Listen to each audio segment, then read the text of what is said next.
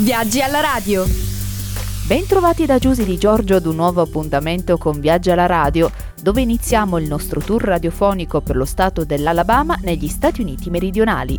Parlare dell'Alabama è come tuffarsi in una parte d'America più profonda, meno turistica, meno inflazionata dai soliti tour, ma non per questo meno affascinante.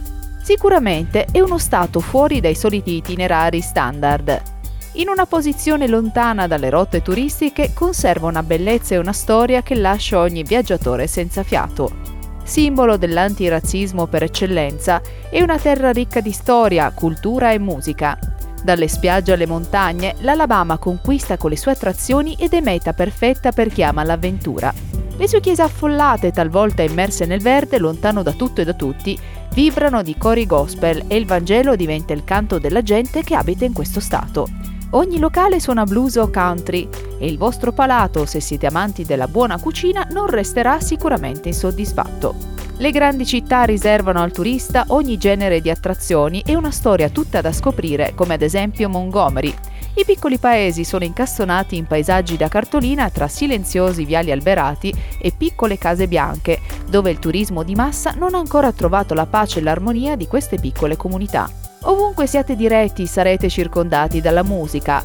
Melodie di Handy, Nat King Cole, Hank Williams faranno da sfondo al vostro viaggio in questa magnifica terra. L'Alabama è l'esatto esempio di chi vuole visitare uno stato fuori dall'ordinario, proprio come piace ai veri appassionati di Stati Uniti.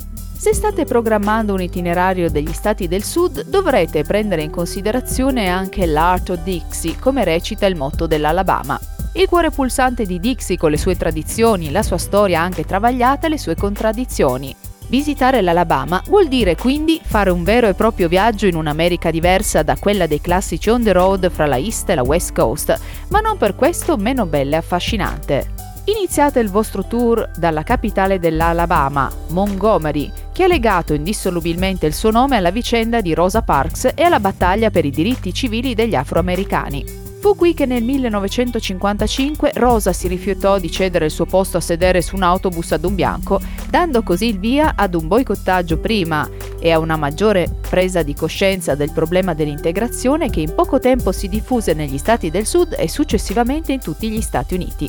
Non stupisce quindi che siano molti musei e le attrazioni dedicate a questi eventi. In modo particolare vi segnaliamo il Rosa Parks Museum, che si trova di fronte alla fermata dell'autobus su cui era seduta, e il Civil Rights Memorial Center con il suo commovente tributo a 40 martiri del movimento.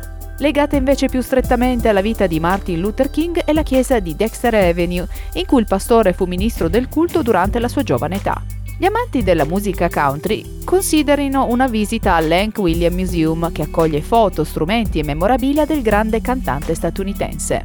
Se è una bella giornata, non fatevi mancare una visita lungo il grazioso River Walk che costeggia l'Alabama River e in cui è possibile fare un tour su una caratteristica imbarcazione dell'Ottocento, la Harriet A. Montgomery, sempre restando in ambito di storia americana. Qui troverete anche la First White House of Confederacy, ovvero la residenza del presidente Jefferson Davis degli Stati sudisti durante la guerra di secessione, prima che la capitale fosse spostata definitivamente a Richmond in Virginia.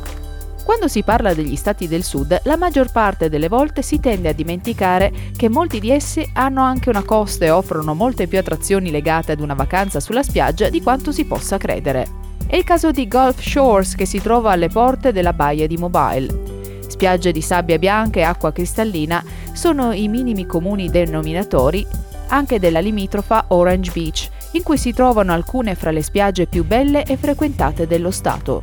Troverete numerose aree ben attrezzate, una notevole quantità di strutture ricettive, ristoranti e pub per soddisfare tutte le vostre esigenze vacanziere. Ed eccoci giunti al termine del nostro viaggio radiofonico di oggi. La prossima tappa nello stato dell'Alabama si terrà domani sempre alla solita ora.